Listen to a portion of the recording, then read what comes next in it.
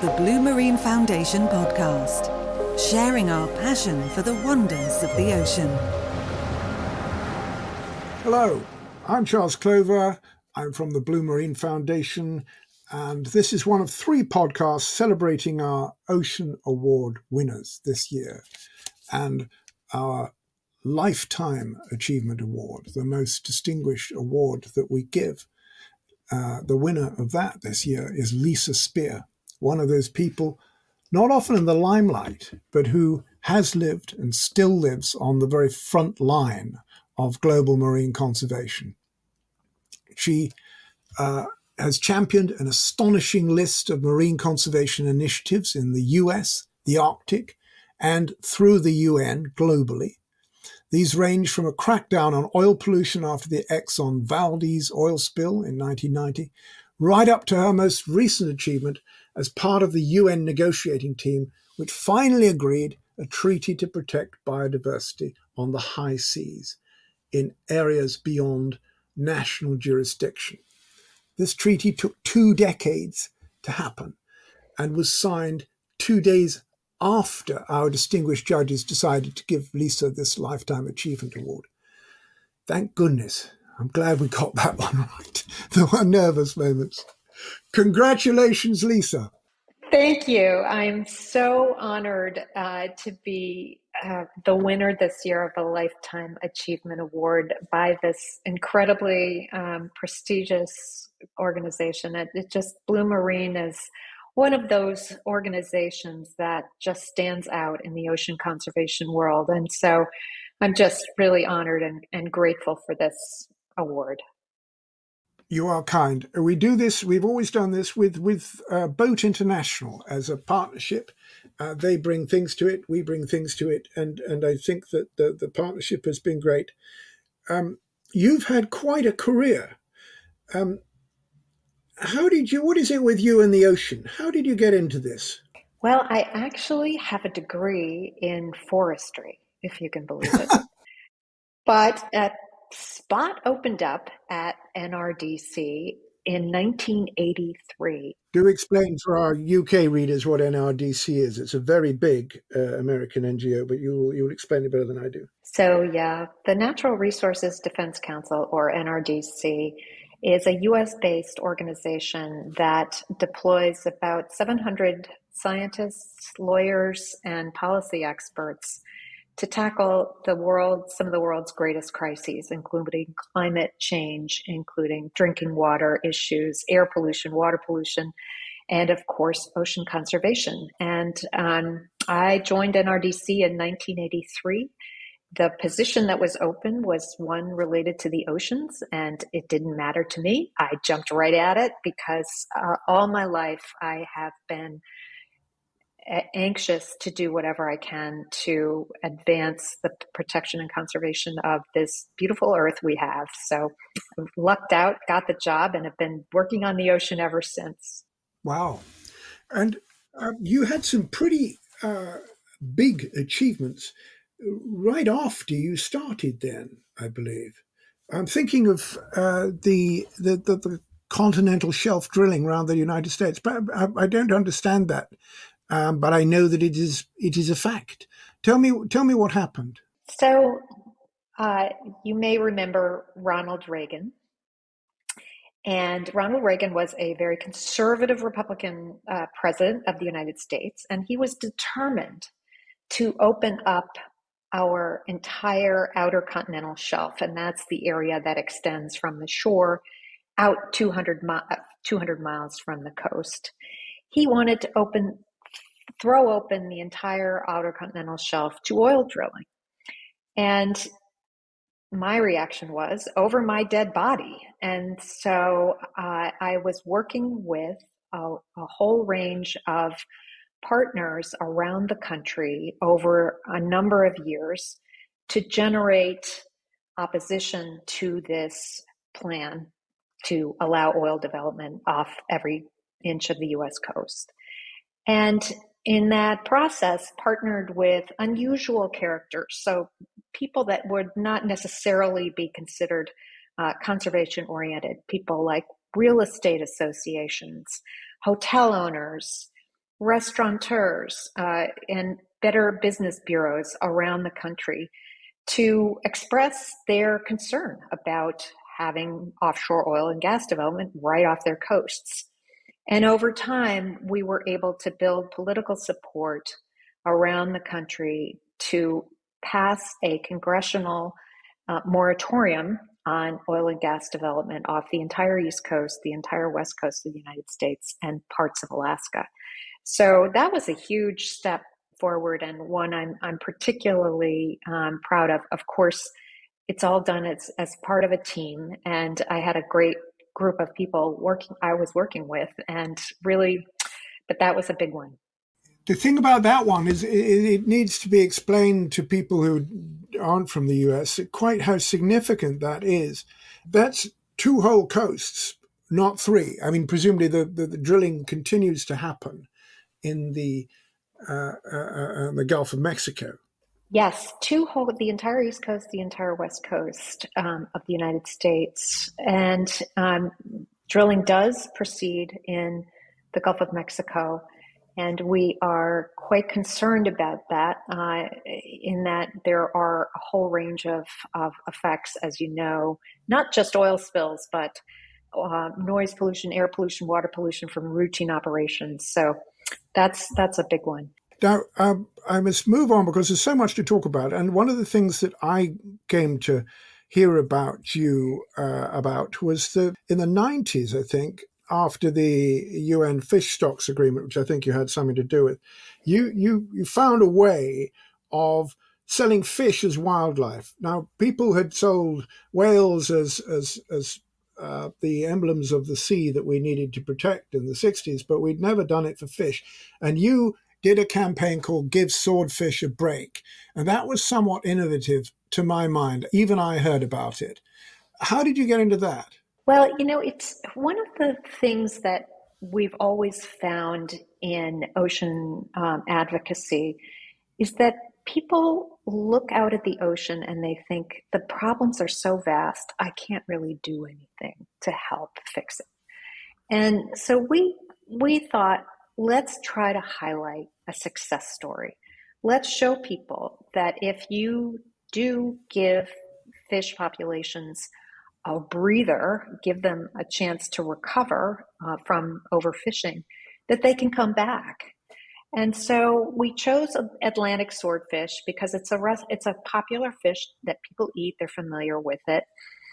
And it had been depleted by overfishing throughout the Atlantic for quite a long time. So we partnered up with some of the nation's most prominent chefs for a campaign called Give Swordfish a Break, as you noted. And this campaign basically involved calling on people to not eat swordfish until populations had come back to what scientists were telling us were healthy levels, and to put off limits these nursery areas where baby swordfish have a chance to reach adulthood. And so we did this campaign, and it was really fun. And I tell you, I gained about 20 pounds during it because I kept eating at the places that eating the food of the champion chefs who you were exactly. you were signing up, and they supported it. Yeah, they supported it, and they were very vocal about it as well. It was quite. Mrs. Lydia Bastianich and Eric. Anyway, there were a lot of very high-profile chefs who got behind this, and so, we were able to get restrictions on the catch and the protection of the nursery area, and voila, the swordfish came roaring back. Well, you inspired a lot of people. I was involved in the campaign to save the bluefin tuna on the eastern side of the Atlantic, which, again, nobody believed could be done, and we pulled it off in the end. But that was part of the book and the film, or The End of the Line. But these examples of success are still quite few. I mean, look at the cod off the northeast coast of America. Look at the cod in the 4 populations of cod around the UK coast. Why can't we do it every time? Well, there are a bunch of different reasons. And I think that the big one is the lack of political will, which is why you chose bluefin tuna and we chose swordfish, because they are fish that people know about and understand and encounter every day in the grocery store or at restaurants.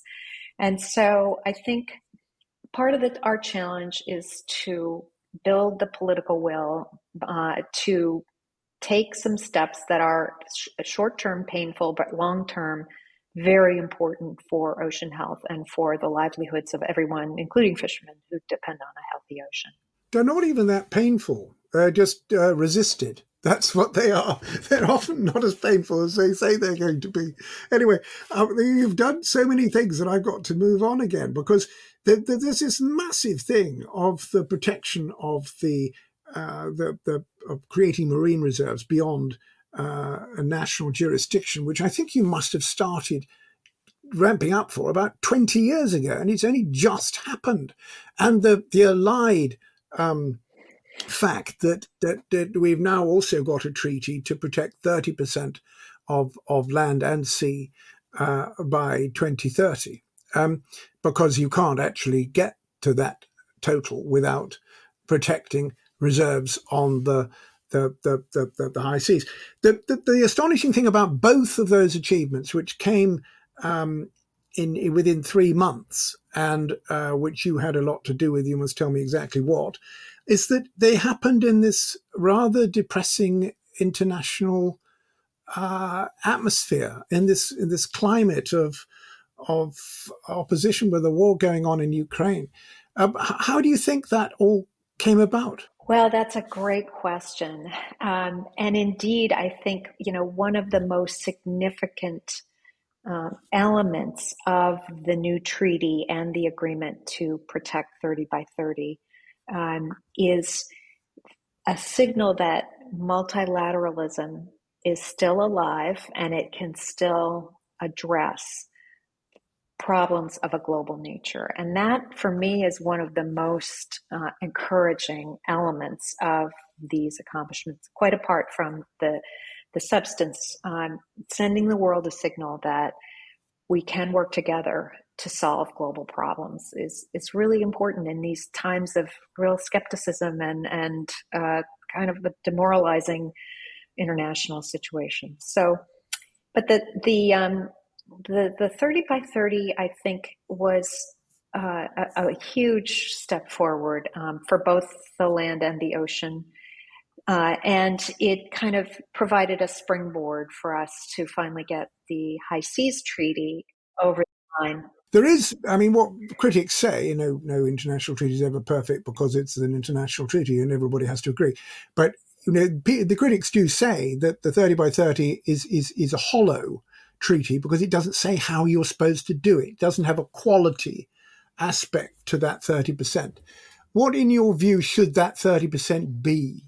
So scientists tell us that the most effective way to give the ocean a fighting chance in the face of climate change and all the other threats that it faces is to fully or highly protect large areas of the ocean. And so you put your finger on one of the most important issues, which is it's not just the quantity of the protection, the 30%, it's the quality of that protection. So some countries call an area protected, even if it allows things like oil development or bottom trawling or other destructive practices. And so one of the things that we did in collaboration with the government of Belgium is to create a coalition of high-level political leaders called the Blue Leaders. And these were environment ministers and foreign ministers, and in some cases heads of state, who were committed to highly and fully protecting 30% of the ocean in order to ensure that the protection is meaningful and that, in fact, will give us the kinds of benefits that scientists tell us can accrue from strongly protected areas. Somebody has yet to convince the French, but I gather But maybe the Belgians could have a go. But what is this for globally? What is this treaty going to mean we can protect now that we've never protected before? Just so that people know. So, up until now, there has been no legal means for establishing fully protected high seas marine protected areas. So, individual sectors like the fishing sector, they've been able to put some areas off limits, but only to fishing. There's never been a mechanism to make sure that that area put off limits to fishing isn't destroyed by, for example, seabed mining or another destructive activity. And what this agreement does is enables the creation of these kinds of fully protected, marine protected areas that scientists tell us are essential for a healthy ocean. And you were on the UN delegation, I believe, when this went through. How did you feel when it did happen? Oh, I could not stop crying. I have to tell you, this has been 2 decades of my life. And I have to say that moment when the president of the negotiations walked back in and said, "We have an agreement," she burst into tears. Everybody, we all stood up and clapped. It was a very emotional moment, and one that I think it's just been very hard fought by an awful lot of people, and people put their lives into this for a long time. So really glad to get it over the finish line. But I have to say, the work is far from over. We're not going to wait for this thing to come into force. We're going to start right away. We did start right away the day after, starting to plan for laying the groundwork for these high seas and marine protected areas that people are important for improving how we manage and conserve marine biodiversity, for getting going on making this treaty have mean real change on the water, and that we're raring to go and very excited about the prospects of moving forward. Last question, what can ordinary people do to get all these countries to ratify it so this treaty can work come 2025? What can ordinary people do? So the most important thing is to make your voice heard. I think people underestimate the impact that a phone call, a letter, an email to elected officials can have. And I think it's very important for people to say, okay, a healthy ocean is important to me, and this treaty is going to help that. And I would like to see my country ratify this as soon as possible. And these are concrete things. These are things like the Sargasso Sea, the Lost City, the various Walvis Ridge, and these sorts of features that are only dimly part of our consciousness, but they are real. And people are increasingly realizing that we should protect. So thank you very much for that. And one last question, of course, which I always do. Do you consume what comes out of the sea yourself anymore? I do on occasion, but as sea life has continued to become depleted, I'm much more conscious of my choices and what do you eat? What do I eat? I eat. Well, right now our house is being renovated, so I eat a lot of ramen noodles. But yeah, but not too many fish. No. I suspect time is our enemy here. But I mean, it's been an absolute delight speaking to you, Lisa, and I'm in awe of what you've done, and you've shown the world that it can get better. So few people have.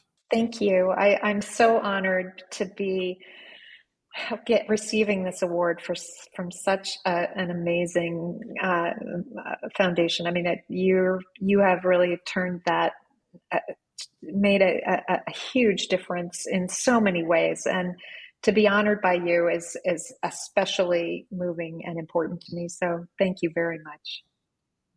Well, bless you. It's all part of a coalition. I have to add, we have done everything in league with other people, as you have. But thank you so much for saying so. And thank you for coming on. Awesome. The Blue Marine Foundation podcast. For more episodes and information, go to bluemarinefoundation.com.